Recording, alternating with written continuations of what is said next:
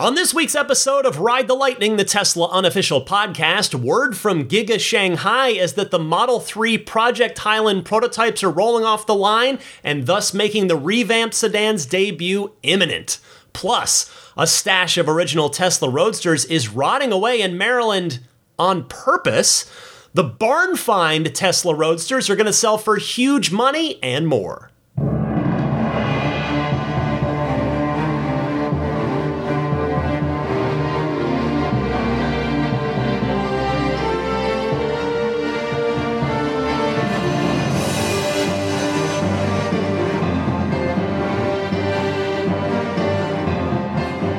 Hello, my friends. Ryan McCaffrey here with you for your weekly Tesla unofficial podcast. It's Ride the Lightning. It's episode 409 for June 4th, 2023. As always, there is plenty of Tesla to talk about this week.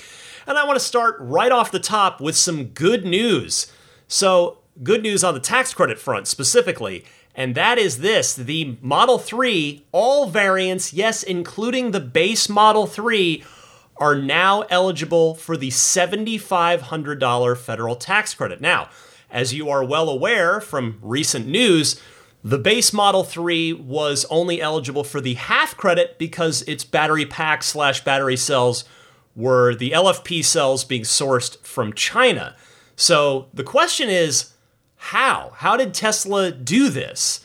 Now, I don't want to look too far past that. I want to come back and say, this is just awesome, because the reality now is the base Model 3, which I've long heralded as a really good value for the money, is now an even better value for the money. 272-mile range car that if you qualify for the full federal tax credit, you can now get it in the low 30s. If you've got a state credit of any kind, California here, the Model 3 is now eligible again. It's back in the eligibility category, which knocks another, I think it's either $1,500 or $2,000 off as a rebate that you send in for.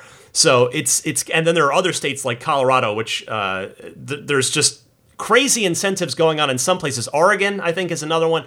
So yeah, you are looking at a radically more affordable car in terms of just the base Model 3 than even 1 year ago, when this was a $47,000 or maybe even $48,000 car with no incentives at that, or at least no federal incentives. So the question now is, as we celebrate just the fact that this is a real thing, but how? How are we getting here? So I think there's two natural questions. Two possibilities, I should say. One is that Giga Nevada is now making LFPs, making LFP cells, putting them in LFP packs, and so it's all staying in the United States and thus qualifies for the full $7,500 federal tax incentive. Or the base Model 3 is switching back to a nickel-based battery pack, which if it did, would actually be something of a downgrade for that car specifically, in terms of daily usable range, because the nickel-based pack, you're not supposed to charge to 100% all the time, the way that the LFP pack is designed to.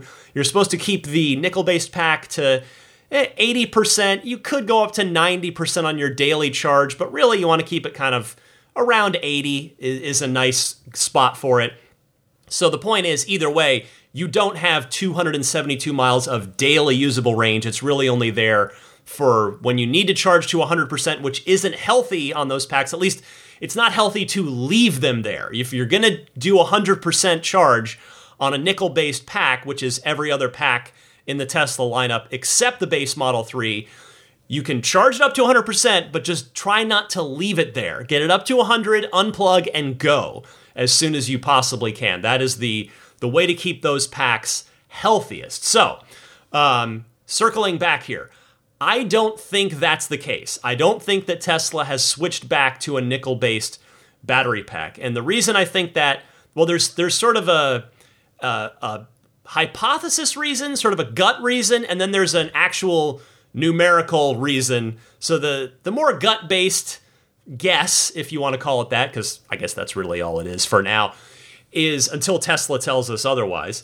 is that I just don't think it would make sense for that car to suddenly go back to a totally different battery chemistry, to have a really, it would change the profile of that car in terms of its daily usable capacity. So it just doesn't feel right. But the now more actual mathematical evidence, if you will, is that if you go on the Tesla website and you go to the design studio, the Model 3 still shows its 0 to 60 time at 5.8 seconds for the base model, which when that car was a nickel-based pack, the base Model 3, it was in the low fives. I think it was 5.2, because the LFP is less energy dense than the nickel-based pack, and thus it's not capable of as good a performance as a nickel-based pack. So if Tesla did make that switch back, the 0 to 60 time would likely be coming down. Although I suppose Tesla could just dial that car's acceleration back in software, just software limit the acceleration if it wanted to, in order to keep parity with the previous LFP version of the car. But again, that still doesn't feel right. I mean, that also, and Tesla purposely having a car go slower than it's naturally capable of isn't really its MO. We've heard Elon say Tesla doesn't make slow cars. And not that 0 to 60 in 5.8 seconds is slow, but it would be slower than what a nickel-based higher energy density pack would be capable of. So I am of the opinion that either Giga Nevada is making LFP battery packs now, which, if you think about the timeline of this, we knew the Inflation Reduction Act when it passed that, if you kind of walk back through the timeline here with the benefit of 2020 hindsight, it's entirely possible that once that law passed, the Tesla said, okay, well, let's deal with this, because they knew what the rules were, that China-sourced pack, China-sourced cells were not going to qualify for the full credit.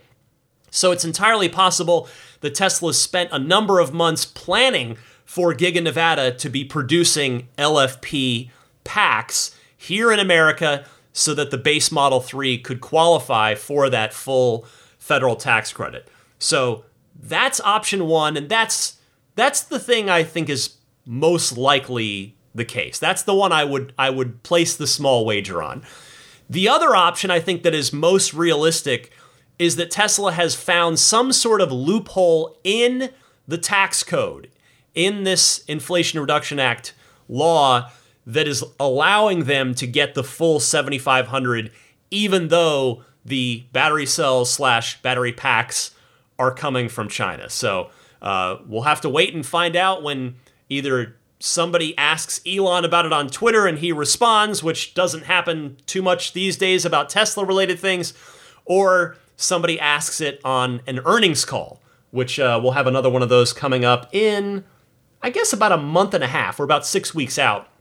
So it's possible we could get an answer in that time. But still, the bottom line certainly is that this is good news, that every Model 3 and every Model Y now qualifies for the full $7,500 federal tax credit if your financial situation qualifies you for that. So good stuff there. A good deal in the form of the base Model 3 getting even better.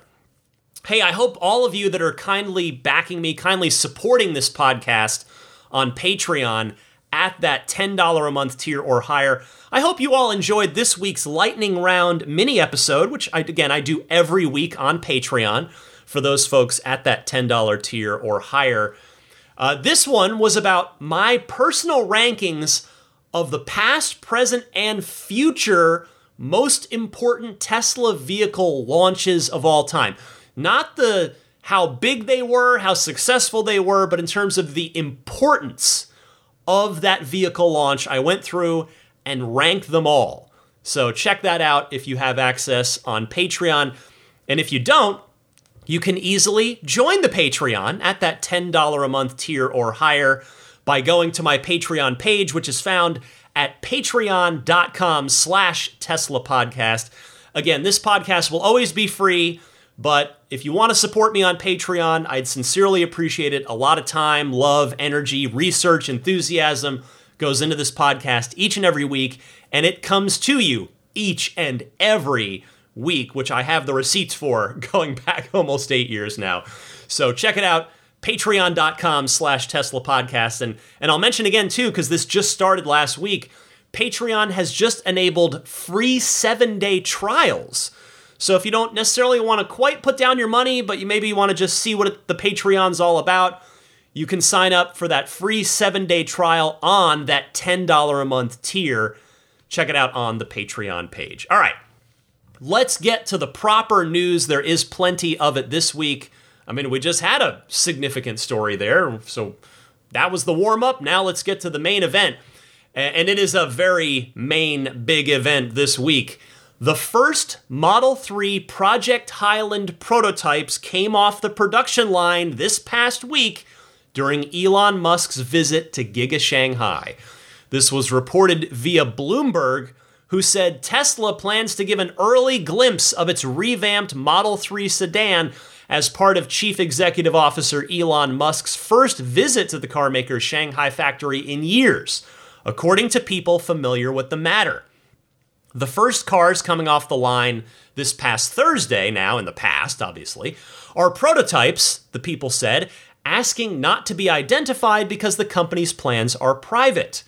The updated Model 3, Tesla's first mass-market sedan, is slightly longer and sportier than the earlier version and has a sleeker interior design, Bloomberg reported earlier this month. Well, you'll remember that Reuters first broke the Project Highland news months ago, and now you've got Bloomberg in there reporting that the first cars have come off of the Giga Shanghai production line.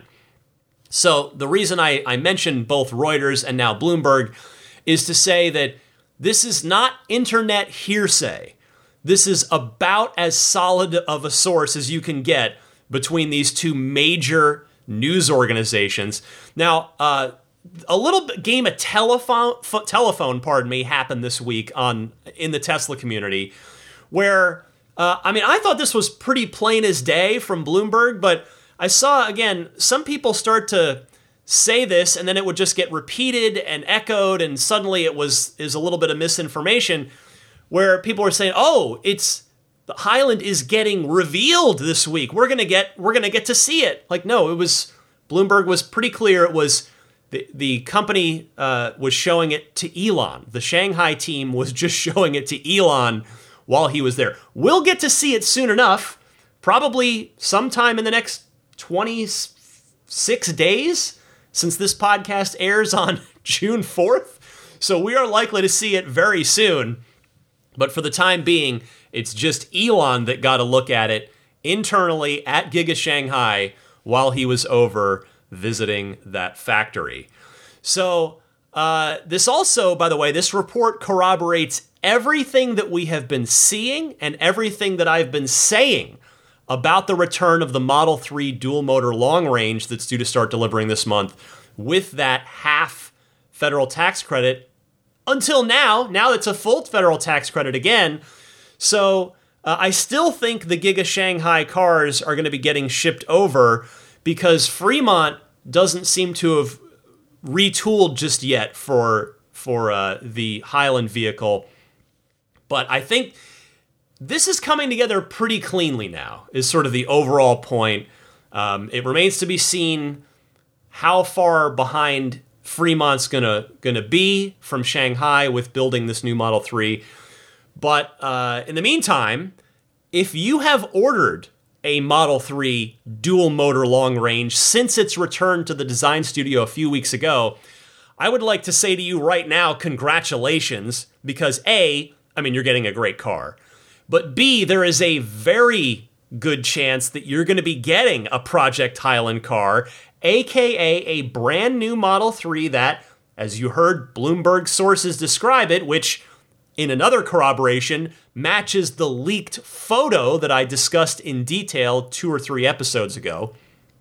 You are getting a car that is slightly longer, per the Bloomberg description, and slightly sportier than the version that's been on the roads for the past 6 years. So the questions that I have now are as such. I have two of them. One, will we get an official launch event for the Highland? Will Tesla invite people to the Fremont factory, or potentially even do it in Shanghai? That's a possibility as well, since that's where we know they're going to be building them to start with. We did get a launch event for the new Model S, but that event was really more about the Plaid specifically and the insane new world record performance that Tesla had achieved with the Plaid. That event wasn't so much about the refreshed S itself, although there was some of that in Elon's presentation that night. So I'm going to lean towards no, that there will not be a launch event for this. Although, as I say that, if I'm being honest, I'm only about 60% confident in that statement. I think there's still a reasonable chance that an event might happen. My other question is this: when are we going to learn everything about the Project Highland cars? Or maybe the better question is, what will happen first? Will Tesla update the Model 3 page of its website first? Or will the first customer delivery of a Project Highland car happen first? And also, on a similar train of thought, are there going to be any buyers of the dual-motor long-range Model 3 that are going to be upset that they're getting something pretty markedly different than what they ordered on the website? Now, I'm not trying to be cheeky or funny here. This is a serious question that I'm asking. I mean, when I say that, though, I'm not really talking to or about any of you listening on this, because all of you are, if you'll pardon the phrasing, you're plugged in. You're a plugged-in enthusiast who will not be surprised if the car that you take delivery of is not the one that's currently pictured on the Tesla website. I'm talking more to and more about the average car buyer who isn't neck deep in the Teslaverse as we happily are, who just happened to go to Tesla's website in the past 2-3 weeks and decided to order the Model 3 dual motor long range based on what they saw on the website, based on the range and the performance spec and the price. And they decided, yes, that's the car I'd like. And they clicked order, and that's what they're expecting to get. I could see some of those people being, at the very least, a bit confused when the car that shows up doesn't look like the one that they ordered on the website. And I wouldn't blame them for that if they were confused. And even if I hope they'll in the end maybe not be upset, because hopefully the Highland will prove to be a nicer, a better. Nice is subjective. A better Model 3 that is functionally, tangibly better. Either, if not the range and performance, but in terms of maybe the seats, the creature comforts, etc. That those people ultimately will end up happy. But I do think that we could be heading for some very surprised customers come delivery time over the next month here as June gets ramped up. So in short, I am very eager to see how Tesla handles this. We don't have many examples of this in Tesla history, of Tesla changing the look of one of their cars. But I am super excited to see this thing, particularly in person, and particularly next to my own Model 3, just to compare it, just to see the differences. And I suspect that I will get the chance to do that soon enough. And when I say that, I'm not being cryptic. I don't have some thing lined up with Tesla where I'm going to be doing an interview or anything like that. I wish I did, believe me.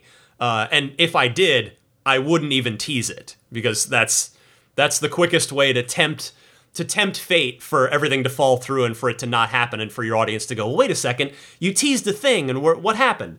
I keep my mouth shut until the big thing that I'm doing is done and in the can, like with the Franz interviews, like with the Elon interview.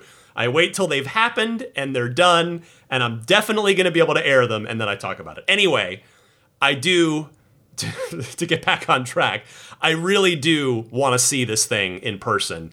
And I really do think I will get the chance to do that pretty soon. Just out and about on the roads, or at a Tesla showroom, or over at the Fremont factory if I want to just hop in the car and drive over to the parking lot.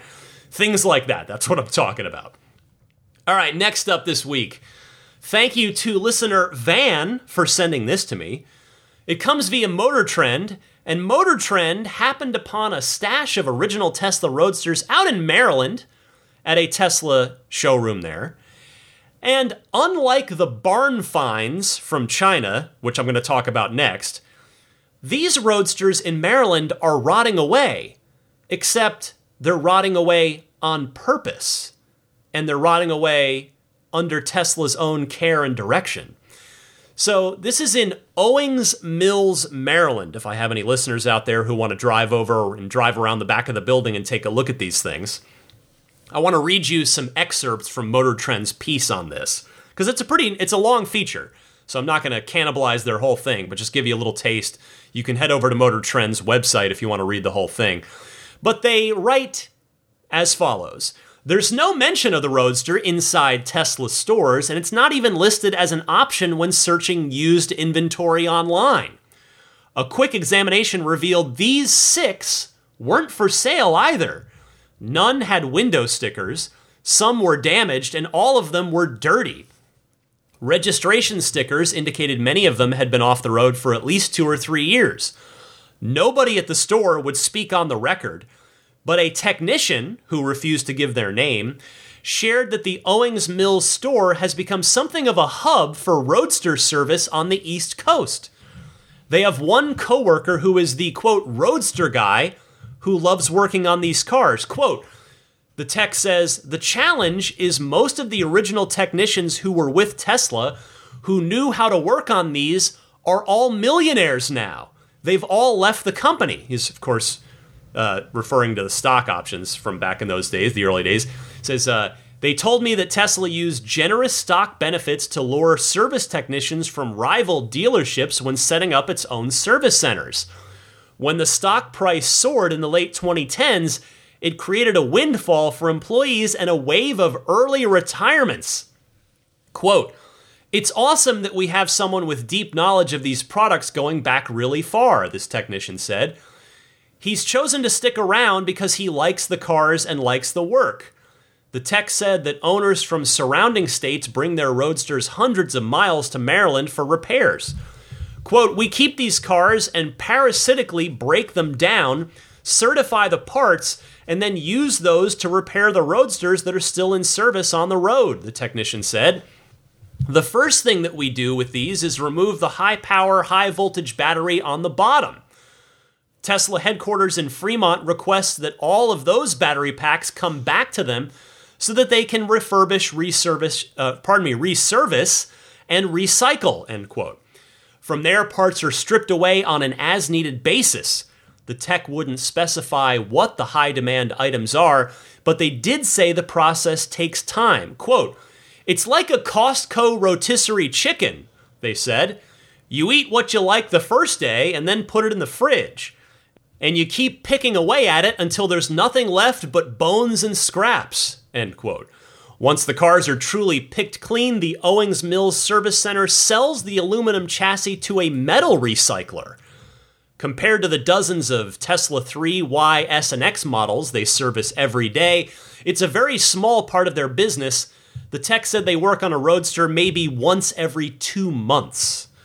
Well, first of all, I want to say to the original Roadster service techs that made millions of dollars on Tesla stock, good for you guys. Good for you.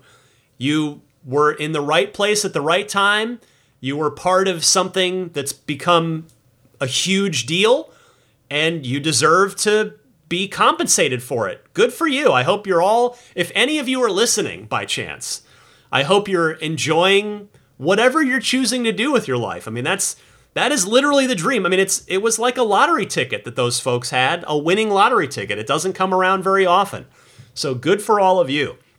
Now, as to the rest of this story, if you heard my first interview with Pete Gruber from Gruber Motors, the shop that services original Roadsters out in Phoenix, That was back on episode 350 was his first appearance.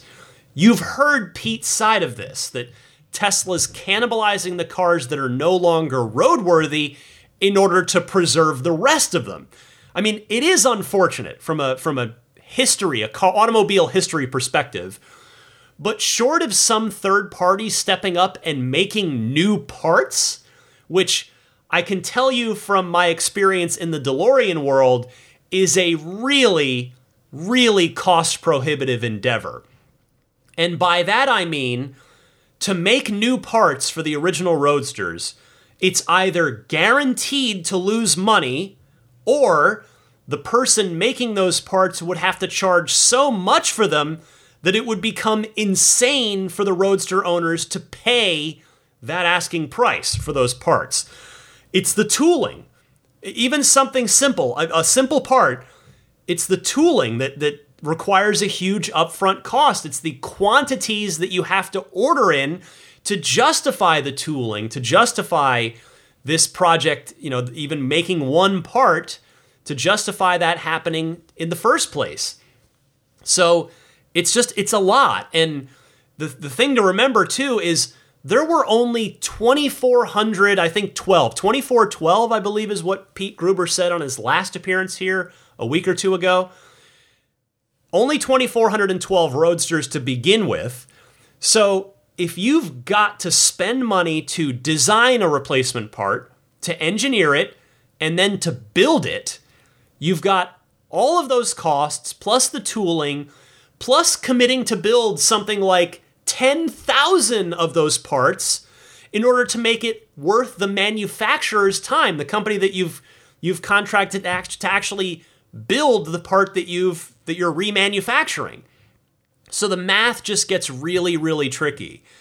And I know I've given this comparison before, but just to put this in a little bit of perspective for you, in terms of another old classic car, compared to the 2,412 original Roadsters, you remember, of course, if you're a longtime listener, you know, and if you're a new listener, you're about to find out, I was lucky enough to own my original dream car as a kid, the DeLorean. I had one for 12 years, and there were about 9,000 DeLoreans built between 1981 and 1983. And do you see DeLoreans on the road? No. Very, very rarely do you see a DeLorean on the road. So the original Roadster is almost 4 times as rare as the DeLorean, just by sheer production volume. So just for a little context of what it would take if you wanted to start making new parts, since Tesla is not doing it anymore, and to try and keep these cars on the road. So it's really sad, it's really unfortunate that Tesla feels like cannibalizing old Roadsters is the best way to keep the other ones alive, but that's where we are. So it's a little kind of a bittersweet thing that some of the old ones have to die in order for the other ones to survive. But speaking of surviving Roadsters, in much, much better news than 6 rotting Tesla Roadsters behind a Tesla showroom, Tesla service center in Maryland, on the topic of the original Roadster, let's check in on the 3 zero-mile barn find cars that the aforementioned Gruber Motors is facilitating the sale of for the seller. This was written up on Teslarati this week. We have an update.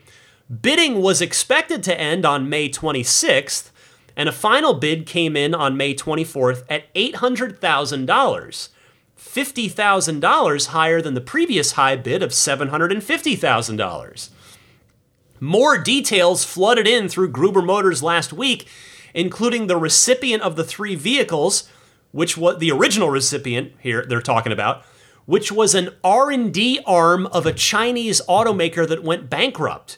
Pete Gruber told Teslarati, quote, "The original purchaser was an R&D center for a Chinese auto company that subsequently went bankrupt, and the assumption is these were purchased for reverse engineering to be disassembled. In 2010, the Tesla Roadster was, after all, a state-of-the-art EV before the Model S even came out, and would have been of enormous value to an emerging EV company, says Pete. There was even a fourth disassembled vehicle that was recovered in a variety of shipping crates. Gruber Motors has extended the bidding until June 2nd.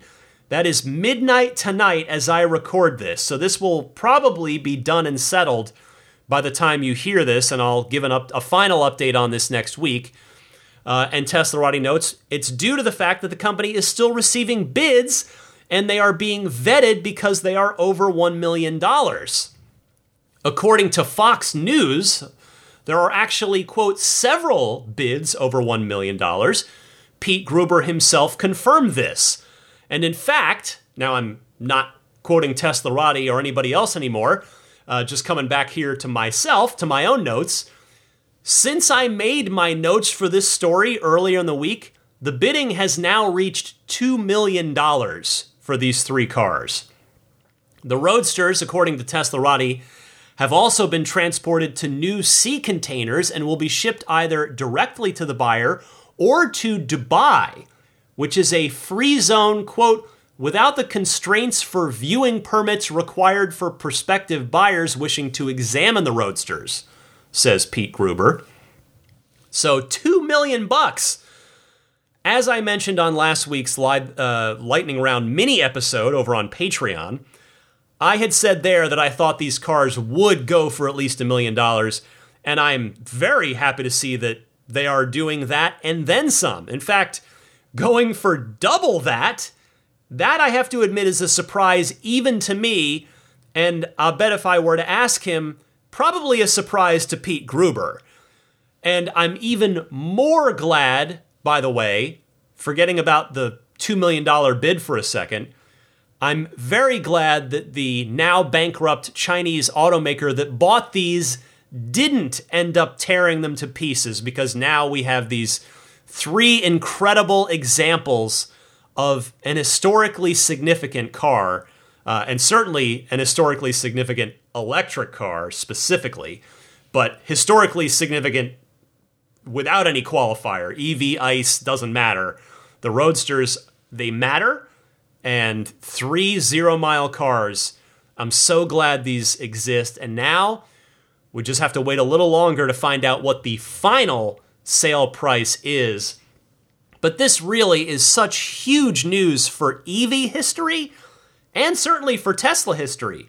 These are now by far the most valuable production Tesla's ever made. I'm throwing in that qualifier because certainly the original Model S prototype that's currently on display in the Peterson Auto Museum, and the Roadster, the next-gen Roadster prototype that's currently in Franz's design studio, and because the rolling mule is at the Peterson, the real one is presumably tucked away in Franz's shop. You know, the original Cybertruck prototype, those vehicles, you could say, if they were to be sold, which I don't know if they legally could be because they're prototypes, they're not officially roadworthy or whatever, but anyway, like those maybe would be worth as much as these Roadsters, maybe more. But in terms of production cars that you can buy and immediately start driving if you wanted to, these are now the most valuable Teslas ever, and probably the most valuable EVs ever made. One possible exception comes to mind, and that would be one of the few, or any of the few surviving GM EV1s that survived being crushed, like the one at, yes, the Peterson Auto Museum. It's worth seeing if you do end up going there to see the Tesla exhibit. But just think about that for a second. That is pretty crazy that these three Roadsters individually are now the most valuable Teslas ever, and probably the most valuable EVs ever.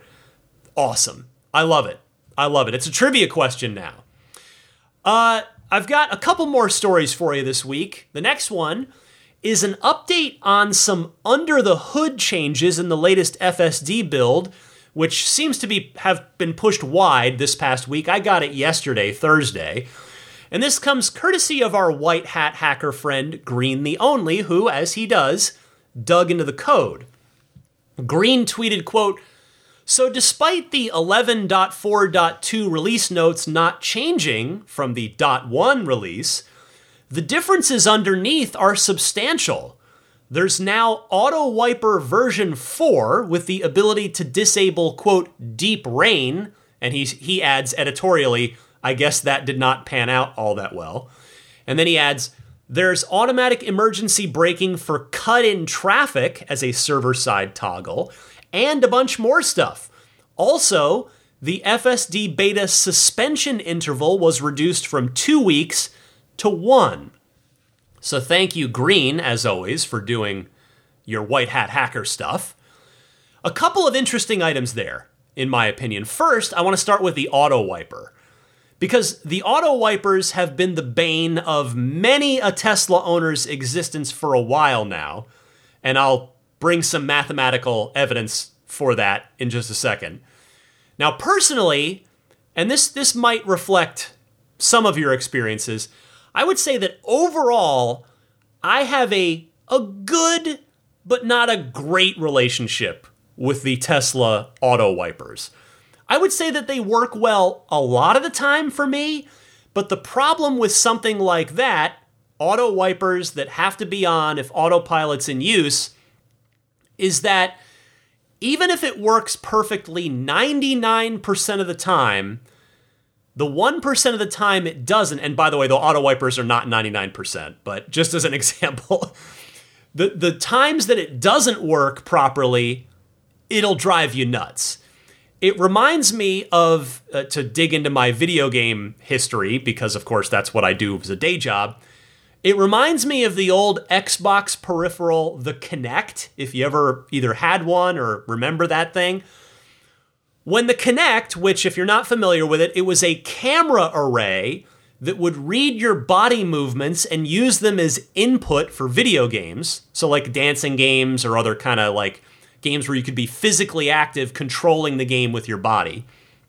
So when the Kinect worked properly, it was like magic. It was awesome. But when it didn't, which with the Kinect was a lot, if I'm being honest here, particularly with the benefit of 2020 hindsight, when Kinect didn't work, you wanted to throw it out the window. So anyway, back to Tesla. Sometimes in my experience, my car is freshly clean. I mean, I have just washed it the day before, and the glass is perfectly clean. The sun is out, and I'll be driving down the freeway, and the auto wipers will suddenly just decide to do a few windshield wipes, to just turn on. Sometimes it'll turn on the jets, the windshield washer, the washers, which really upsets me if I've just cleaned the car, because then suddenly I've just got like a watery mess everywhere over my freshly clean car. That one, you can intervene. It gives you like 2 or 3 seconds to disengage autopilot before it starts spraying the windshield washers. Sometimes I'll catch it, sometimes I don't. But anyway, so when it tries to clean turn the windshield wipers on freshly clean glass, that's annoying as heck.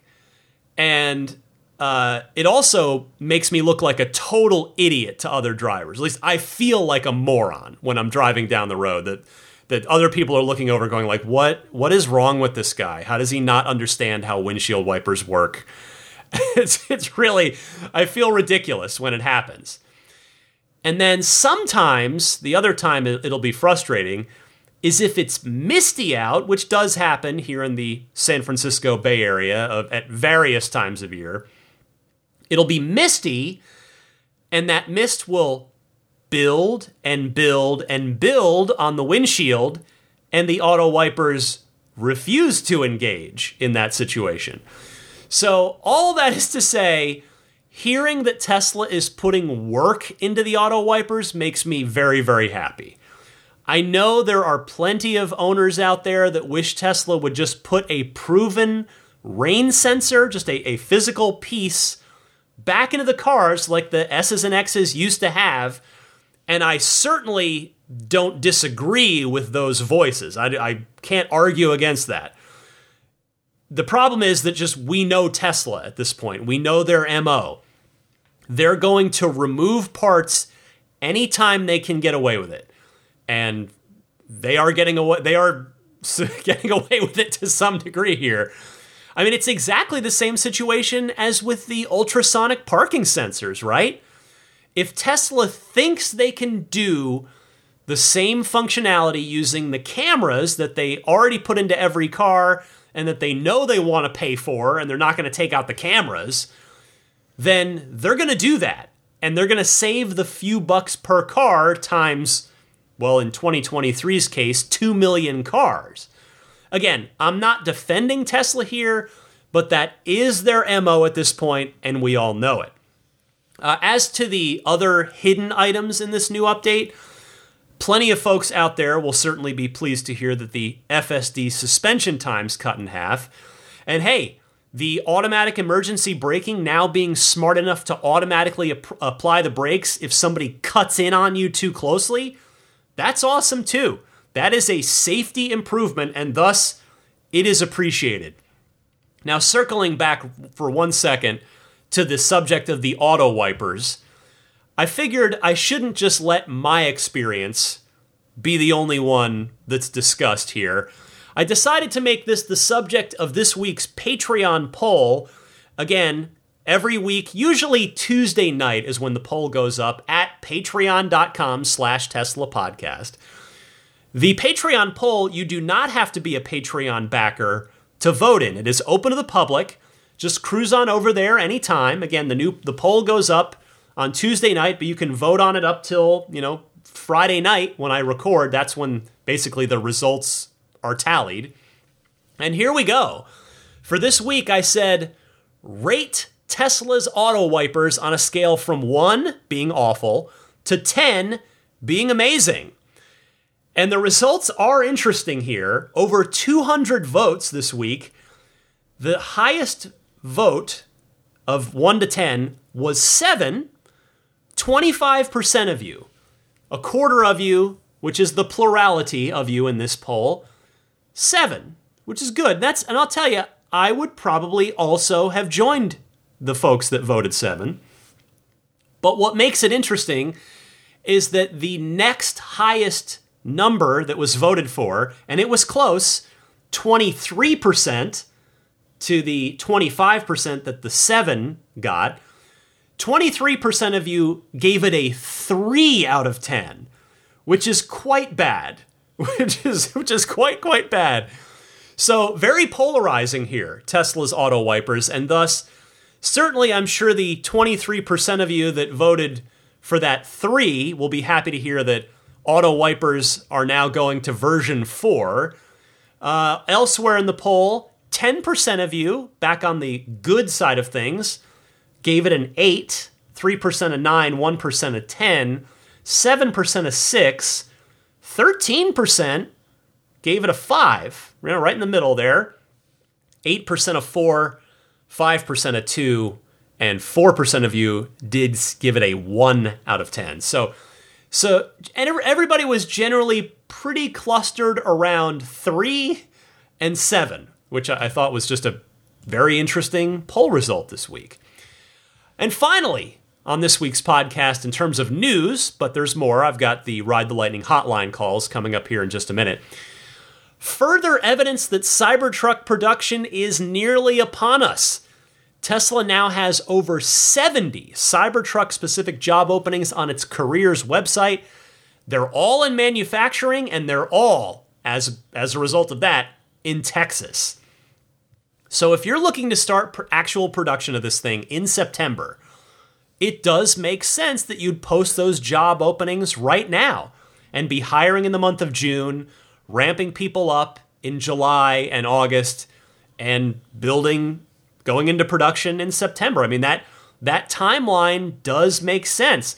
Now, I would imagine that Tesla will also be borrowing some senior level manufacturing staff from the Fremont factory and or Giga Shanghai and or Giga Berlin, all the other car factories, in order to help get things started on the Cybertruck production line as smoothly as they can possibly go in the beginning, right?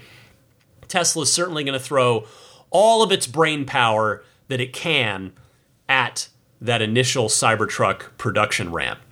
Now, at first, just like with Giga Berlin, where they added shifts in the day as they ramped up, it's certainly unlikely that the Cybertruck General Assembly team is going to be more than one shift at first. It's probably going to be one 8-hour shift. I mean, they're going to need to, over time, hire more people, train more people, and be able to pump out Cybertrucks faster in order to graduate to the point where they add a second shift and then add a third shift. And eventually they're cranking out Cybertrucks 24/7.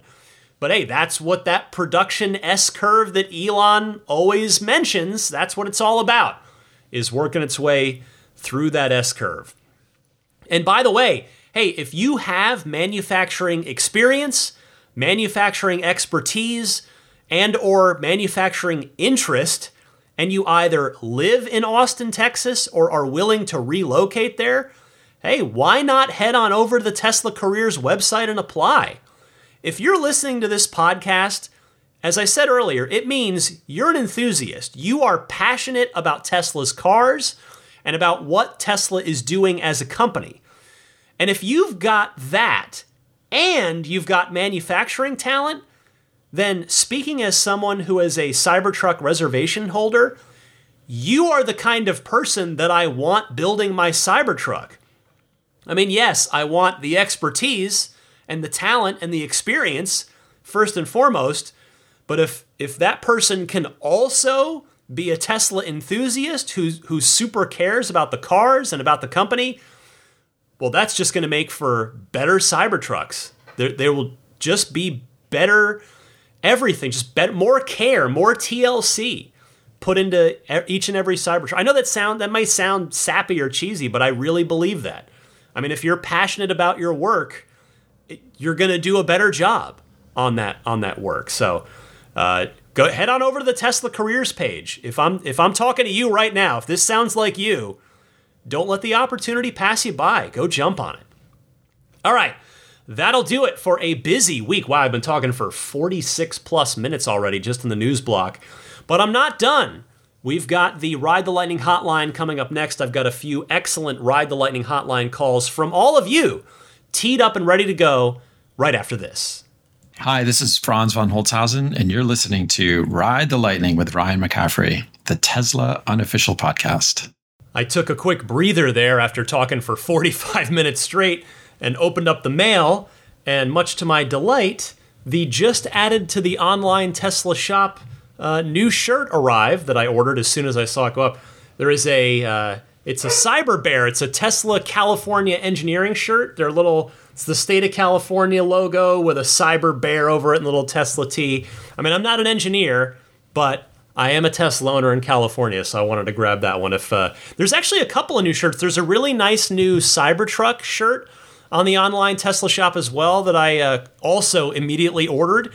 It's neat. It's like just a side profile of the truck with kind of the lights, like the light headlight beam extending out on one side of the shirt and the red tail light beam extending out on the other. Looks cool. So check it out. You got to stop by the Tesla shop from time to time because they do add neat new stuff here and there.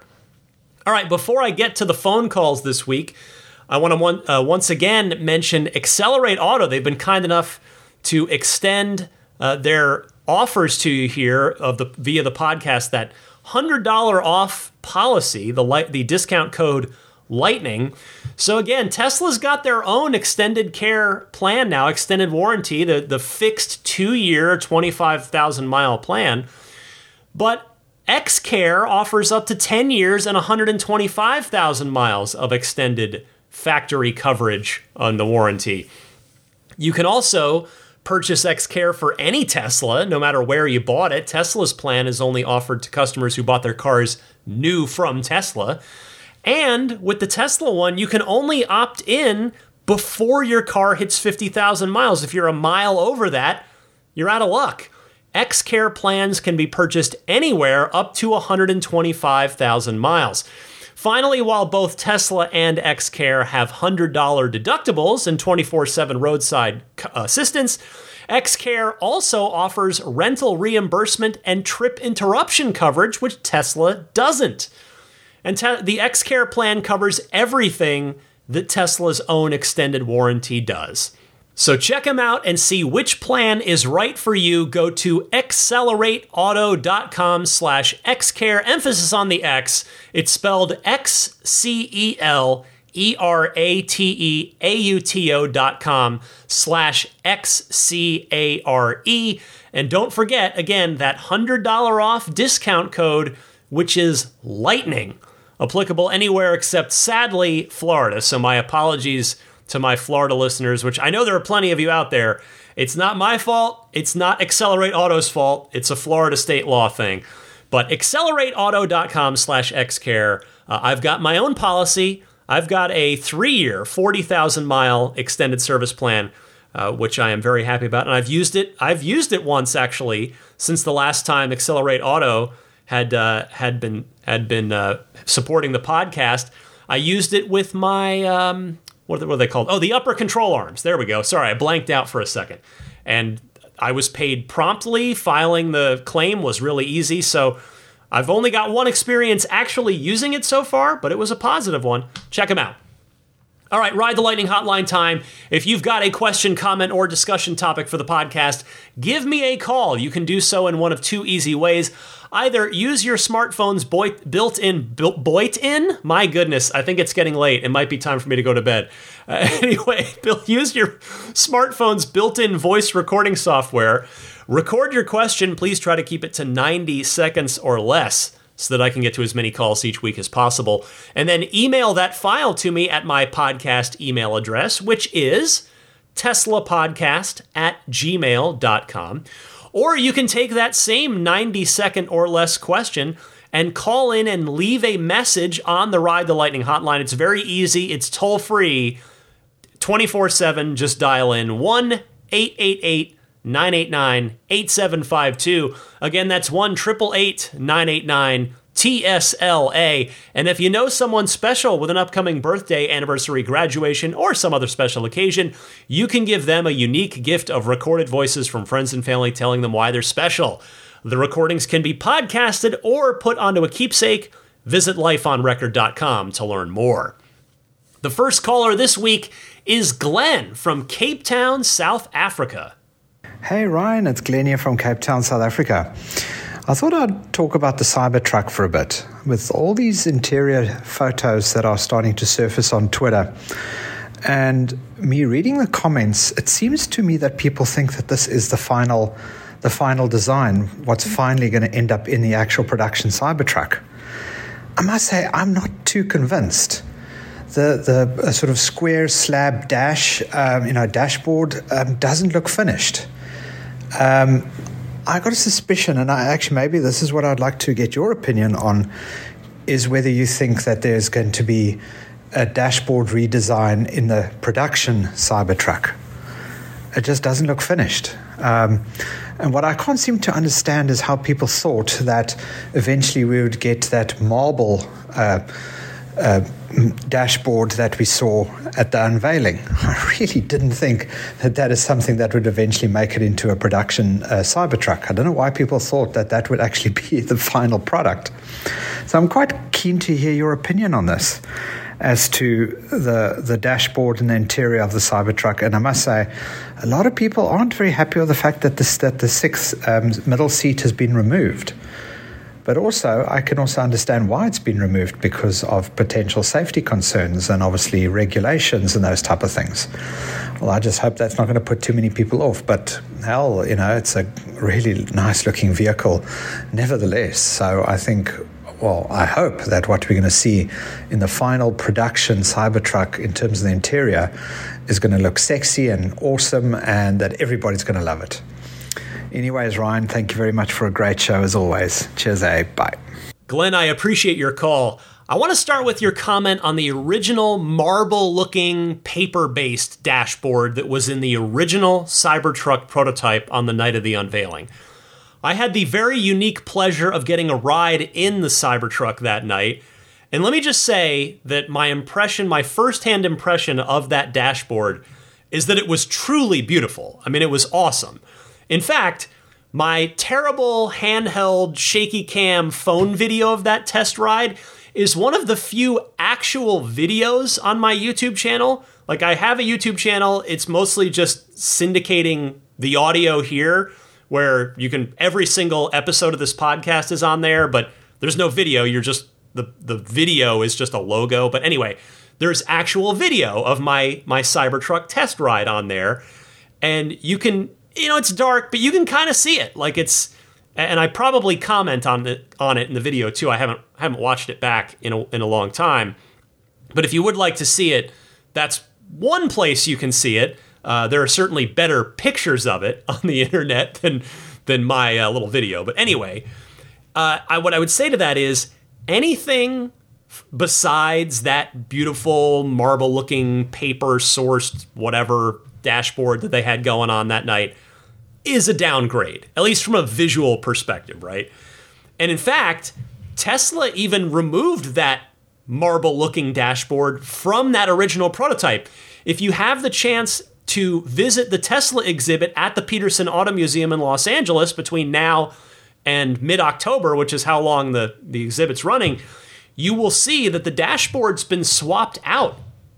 But anyway, to get back to your question, and I realize it will likely disappoint you to hear this, but I believe that the interior that we're starting to see more pictures of now is absolutely what we're going to be getting on the production truck. The beta trucks that they've been building lately, and they're the same ones that we've been getting these photographs of, I mean, these are the final step before test production on the actual production line starts. So that's why I think this is exactly what we're getting. I don't think Tesla's holding anything back here. I mean, Tesla has behaved the same way on their other 4 in-house vehicles as well. It's going to be Spartan, as the 3 and the Y are, but it does have Alcantara on the dashboard and on the headliner, which at the very least serves to make it look a bit more upscale than the Model 3 and the Model Y. And then it's also got the second row screen on the back of the center console that the S and the X have. Although with regard to the Alcantara headliner and dashboard trim specifically, I've seen some folks in the Tesla community out there who aren't happy about that because they plan to use the Cybertruck as a work truck, and Alcantara is a big hassle to clean if it gets dirty. So I absolutely respect and see where they're coming from there. I think you're absolutely right about the fold-down front middle 6th seat being removed for safety reasons. That's most likely the reason for it. I also understand and respect that is a big disappointment for a lot of people as well. So my point is, whether you're happy or not with what you've been seeing, and I understand people falling into either camp at this point, I am pretty confident that this is indeed going to be what the final Cybertruck's interior looks like. Thank you very much for calling in, Glenn. Next up is John from Collingwood, Ontario, Canada, also talking Cybertruck. Hi, Ryan. This is John from Collingwood, Ontario. And a question for you. I hope to take possession of a Cybertruck soon and wondered if it's possible for us to go to Texas to pick that up. I live in Canada, and it would be a lovely trip down and a road trip home. Also, just curious as to how to get the happy dance to happen in a Model X. I'm renting one for my daughter's wedding in 6 weeks and love to be able to show it off. Appreciate your podcast. Thanks so much. John, thank you for your call. The Model X light show / dance, no problem. I can help you with that. Just go into the toy box and you will see the light show option in there. You'll find it very easily, no problem. As for your desire to take factory delivery of your Cybertruck, that's a little bit more of a problem. The good news there is that there is a lot of interest in that. You are far from alone on that wish, and so hopefully Tesla is working and making plans to accommodate that. However, if I'm being honest with you, and I always am, because what good am I to you if I'm not giving you honesty? I'm not personally very optimistic that factory delivery is going to happen on the Cybertruck. Now, as always, with these kinds of hunches that I make, I hope I'm wrong. When I'm making a hunch about a thing that's not the outcome that we all want, I hope I'm wrong. But there are a couple of factors working against you here. First, Texas currently does not allow for the sale of direct-to-manufacturer cars in its state. And so as it stands now, to the best of my knowledge, if you order a Texas-built Tesla, which you can now do, the Model Y, standard range all-wheel drive, the vehicle has to leave the state first before it gets delivered in Texas. So that's a logistical nightmare for Tesla in terms of setting up a factory delivery option with the Cybertruck. And second, and sadly I'm afraid this applies to your case specifically, certainly other listeners too, but in your case specifically, you'll have Canadian homologation to deal with your Cybertruck. So when the time comes that Tesla does build Canadian spec Cybertrucks, those are likely to get shipped up for delivery on your side of the border, as there are likely either logistics and or policies that might keep you, a Canadian citizen, from taking delivery of a Canadian spec Cybertruck outside of Canada. Again, I could be wrong. None of this is certain. I hope I am wrong on all of this, and that Cybertruck factory deliveries are totally going to be a thing, because quite honestly, I would probably consider it myself, even though, that'd be a long road trip from, no longer than, shorter than what you would have going back to Canada, but San Francisco to Austin is not a short haul either, but it would be fun, right? To go see the factory, get factory delivery there, that'd be pretty sweet. But we know that Tesla is so devoted to efficiency in all things that I'm just not confident. Again, being honest, I'm not confident that Tesla is going to go out of its way to set up factory delivery. But one way or the other, we'll find out in just a few more months. I've got one more call that I have time for this week. It's from Mike in Maryland, responding to the earnings call. Hi, Ryan. It's Mike from Maryland. Long time no hear. I was listening to the latest podcast when you were talking about the earnings call. And one thing that you didn't bring up, and I was kind of wondering this, so you're the unofficial Tesla podcast. On the latest earnings call, is it possible that you may become the official Tesla podcast? As Elon mentioned that he may start having a podcast after the various earnings calls and quarterlies and that sort of thing. Okay, just wanted to know your thoughts on that. I hope you keep up with the good work, and I'll talk to you later. Bye. Hey, Mike, thank you for the kind words.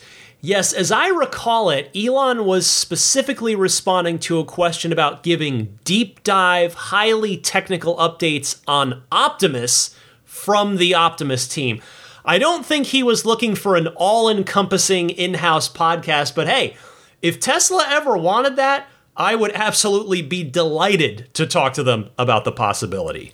Thanks, Mike. Thanks to everybody that took the time to call in. I promise I will get to more of your phone calls next week. In the meantime, feel free to keep them coming in if there is something that you heard on the podcast this week that you would like to respond to, or a question or topic that you'd like to bring up. I gave you the call-in instructions earlier in this podcast just a few minutes ago. All right.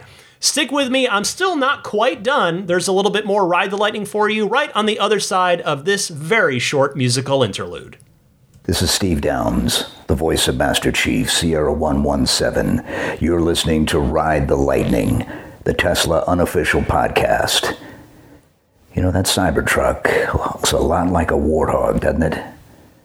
Master Chief, out. I guess that wasn't a musical interlude, although I would consider the dulcet tones of Steve Downs, the voice of Master Chief in the Halo games, to be pleasant music. I like it. Anyway, thank you, Steve Downs. The Warthog. Who's going to be the first person to do a Warthog, not conversion per se, but like maybe a wrap of some kind on your Cybertruck to make it look more like the Warthog. Somebody's doing it, and there's a good chance it's somebody listening to this podcast because, of course, you know, I've got the video game Tesla crossover thing going on. So anyway, we'll see. We'll see who's going to do it. The entertainment recommendation for this week is also what I've been up to. Because, you know, I'd like to tell you what I've been doing with my Tesla. Well, Tesla's, it's hanging out in the garage. I won't have time to wash it this weekend. I've got a business trip coming up. What I'm going to be doing this weekend is the thing I'm going to entertainment recommend for you now, which is I'm going to be playing Diablo 4. It is out for basically all the big gaming platforms except Nintendo Switch for the moment. You know, PC, PS4, PS5, Xbox One, Xbox Series X. What's cool is there's cross-play, so it doesn't matter what platform your friends are on, you can all play together online. If you're not familiar with Diablo, it is what we call an action RPG. It's sort of a top-down hack and slash game where you're killing monsters and getting loot. It's just like this loot progression, and the franchise has been around for 25 years, but we've gone a really long time between Diablo games, and Diablo 3 was really good, but 3 was regarded as probably the least awesome. You had Diablo 1 in 96, Diablo 2 in 2000, Diablo 3 in 2012, and now here in 2023, Diablo 4. So I've been waiting a while, but based on what I've played so far, based on the reviews, Blizzard, the developer, a world-renowned game developer, has absolutely nailed it in Diablo 4.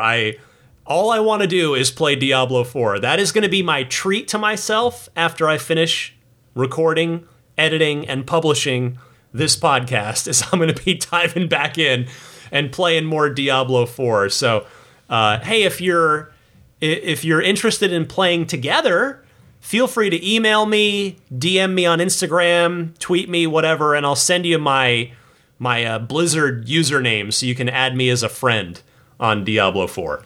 Anyway, time for a pro tip of the week to pull it back to Tesla. Here's Reese from the Sunshine Coast of Australia. Thanks, Ryan. This one's for when you get in your car and for some reason it doesn't recognize that you have your phone on you. When you go to pop it into drive or reverse, it prompts you to tap your Tesla keycard in the section just in front of your center armrest storage compartment. Now, instead, what you can do is grab your phone and tap it in that section, place it in that section just as you would your keycard, and the Tesla will recognize your phone just as it would your keycard in that spot, and then allow you to go ahead and put it into drive or reverse. So it saves you going in and trying to grab your keycard out of your wallet or your purse. So hopefully this helps everyone. This has been Reese from the Sunshine Coast, Australia. Back to you, Ryan. Thank you, Reese. That's a good one that I am happy to pass along to folks.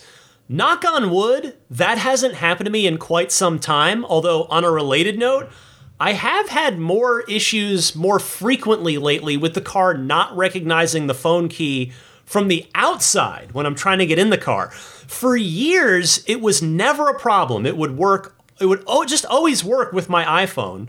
And I've had the same iPhone. I haven't upgraded. I've got a 3-year-old iPhone.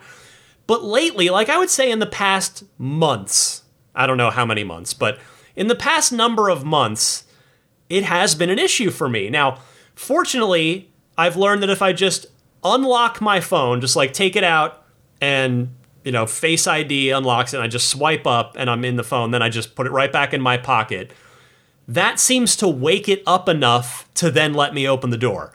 But anyway, I'm getting off track. Your tip is a useful one for those occasions when the phone key won't recognize itself from inside the car. So thank you very much for that, Reese. And if anybody else out there has a pro tip of the week that you'd like to share with me and your fellow Tesla owners and enthusiasts, I welcome and encourage you to record it and send it to me the same way that you send in a regular Ride the Lightning hotline call, which I gave you the instructions for a little while ago. Before I get out of here, let me mention some friends of Ride the Lightning that can hopefully be of use to you. AbstractOcean.com, the world's #1 awesome purveyor of fine aftermarket Tesla accessories. Go to AbstractOcean.com, click on whichever Tesla you own. It will then sort by every product that's available for your car, whether it's an interior lighting kit, drop-in cup holder stabilizer, just all sorts. There's so much on there. The tempered glass screen protectors. You got to take a look, and when you put everything that you like in your online shopping cart and you get to checkout, use the coupon code RTLPodcast, all one word, no spaces, RTLPodcast, to get 15% off of your first order. The snap plate, available for all 4 Teslas, everyamp.com/RTL. That is the front license plate bracket that I recommend versus the sticky tape version that Tesla gives you with your car. The snap plate will go on and off in seconds, but when it's on securely. And when it comes off, it leaves no unsightly hardware or anything else behind. So if you're going to be going to a toll bridge, you're going to be parking at a meter, you're going to want that on so that you don't get a fix-it ticket. But if you're going to be detailing the car, just out for a cruise, maybe whatever the case may be, and you want to take it off, just go ahead and take it off. It's that simple. The tools are included, and I definitely recommend this. The snap plate for Model S, Model 3, Model X, and Model Y. Get yours at everyamp.com/RTL. How about BudgetSafeSolar.com? I believe today was my personal, at least, for my house, my little, very narrow San Francisco home, the most amount of solar power I've generated yet. Yeah, 43.3 kilowatt hours today, which again, I know everybody's is going to be different based on the size of their home, but that's the most I've generated so far since I got my Budget Safe Solar system installed. And if you check out Tesla Solar and that doesn't work out for you, check out BudgetSafeSolar.com. They will work with you to put together a system that is tailored for your needs, for your home, for your business, whatever the situation may be. They also will install battery storage systems as well, so you can get the whole kit and caboodle, the whole closed circuit system. BudgetSafeSolar.com. If you do end up proceeding with a solar installation at your home or business, please use the referral code RTL. Meanwhile, Immaculate Reflections, the awesome detailer who's taken such great care of my car in the almost 5 years now that I've had it. Immaculate Reflections, if you're going to be in, or just if you live in or are going to be in the greater San Francisco Bay Area, schedule a session at Immaculate Reflections for your car, and there is a nice little discount waiting for you if you just mention in your email to Jeff, the owner, that you're a Ride the Lightning listener. He'll kindly give you that little discount on any service that you might book, whether that's paint correction, paint protection film on some or all of the car, or ceramic coating is a popular one as well, and I definitely recommend it, because why bother with waxing? You just have a professional ceramic coat your car, and then the water is just going to bead off. You're going to be protected from the sun for the next 3 to 5 plus years. That's what I'm doing with my car, and I could not be happier about it. So the way to get in touch is through the Immaculate Reflections website, which is irdetailing.com.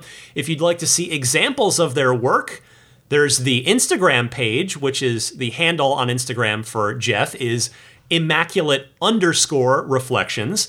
And there's also his Yelp page, which is yelp.com/Immaculate Reflections.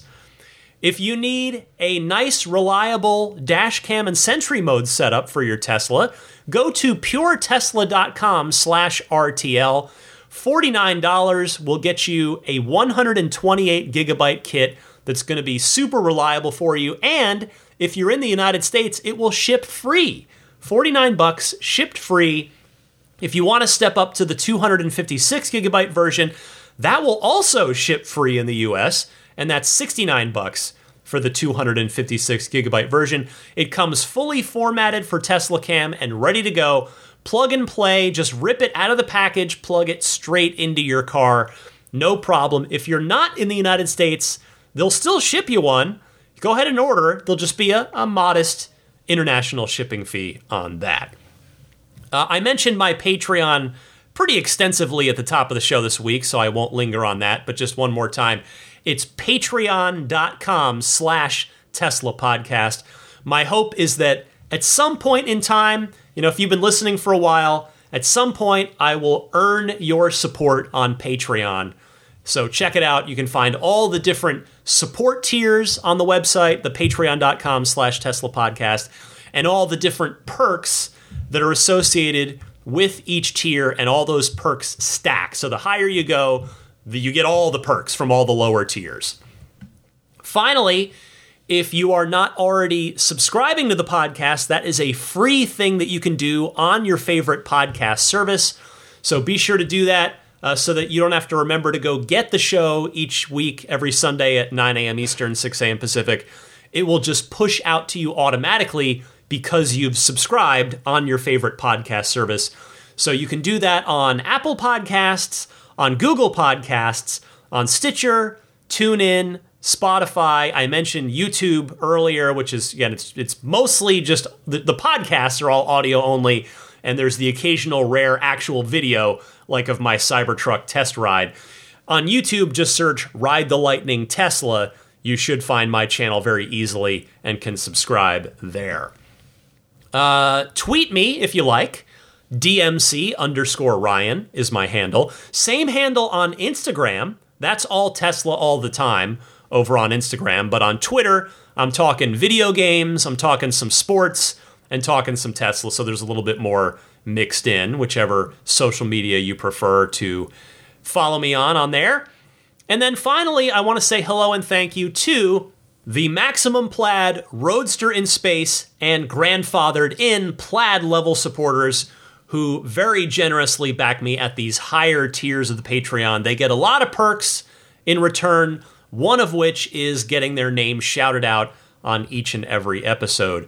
I will start with the Roadster in Space tier backers. Thank you very much to Pete White, Lyle Austin, Steve Radspinner, Fernando Cordero, Lawton from Chicago, Sean Neidig, Neil Weaver, Jackson Wallace, Rolf and Jennifer Evers, Howard Anthony Smith, Victoria Iacovetto, Tesla Hitchhiker 42, Kara Weston, Robert from near Philly, and Chase Lancaster. I had a great one-on-one chat with Tesla Hitchhiker 42 last weekend, as that's the extra perk you get for the Roadster in Space tier is a monthly one-on-one with me.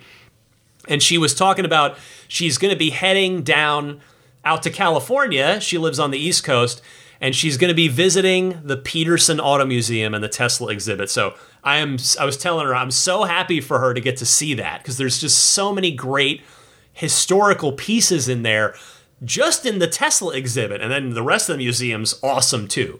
So Tesla Hitchhiker 42, I hope you have an awesome time at that.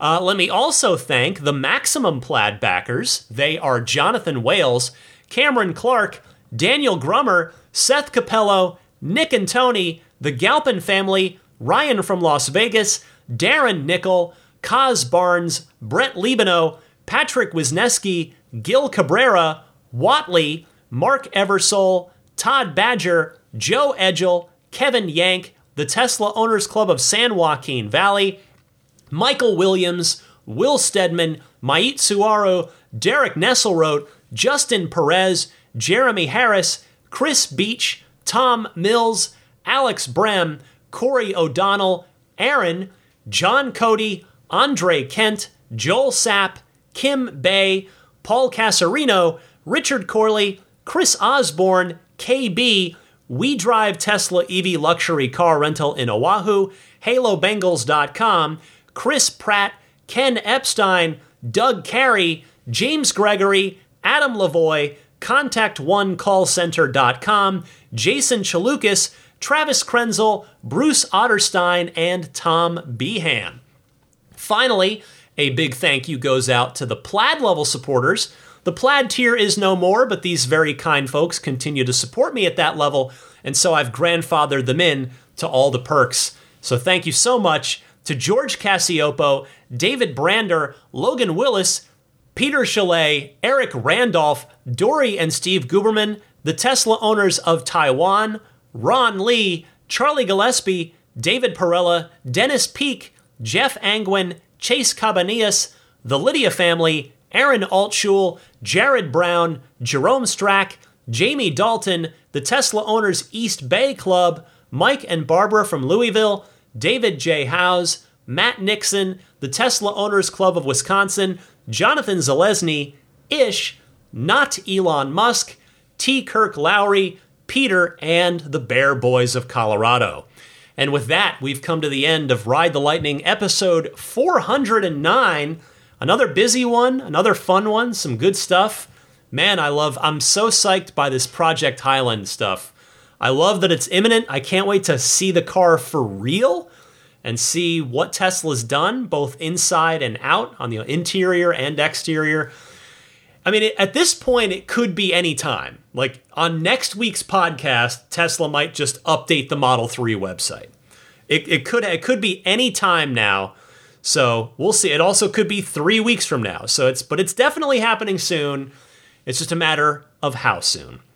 Whenever it is, I will be here for you to talk through it, to analyze it, to celebrate it, to enjoy it, to have some fun, and hopefully to celebrate a bunch of you taking delivery of it. If you've ordered a Model 3 dual motor long range since it came back into the design studio, you stand a very good chance of getting one of the first Project Highland cars off the line.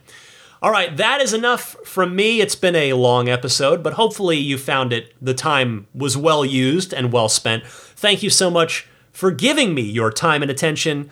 Your time is the most valuable thing that you have, in my humble opinion, and so I do not take it for granted that you've chosen to spend well over an hour of it this week with me here on Ride the Lightning. Happy electric motoring, my friends, and I'll see you back here next week.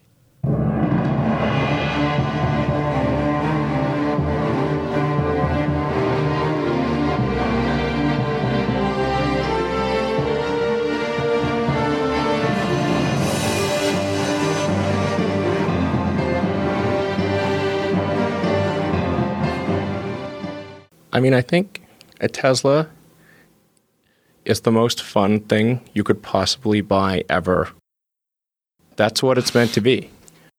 Our goal is to make it's not exactly a car. It's actually a thing to maximize enjoyment. It's maximum fun.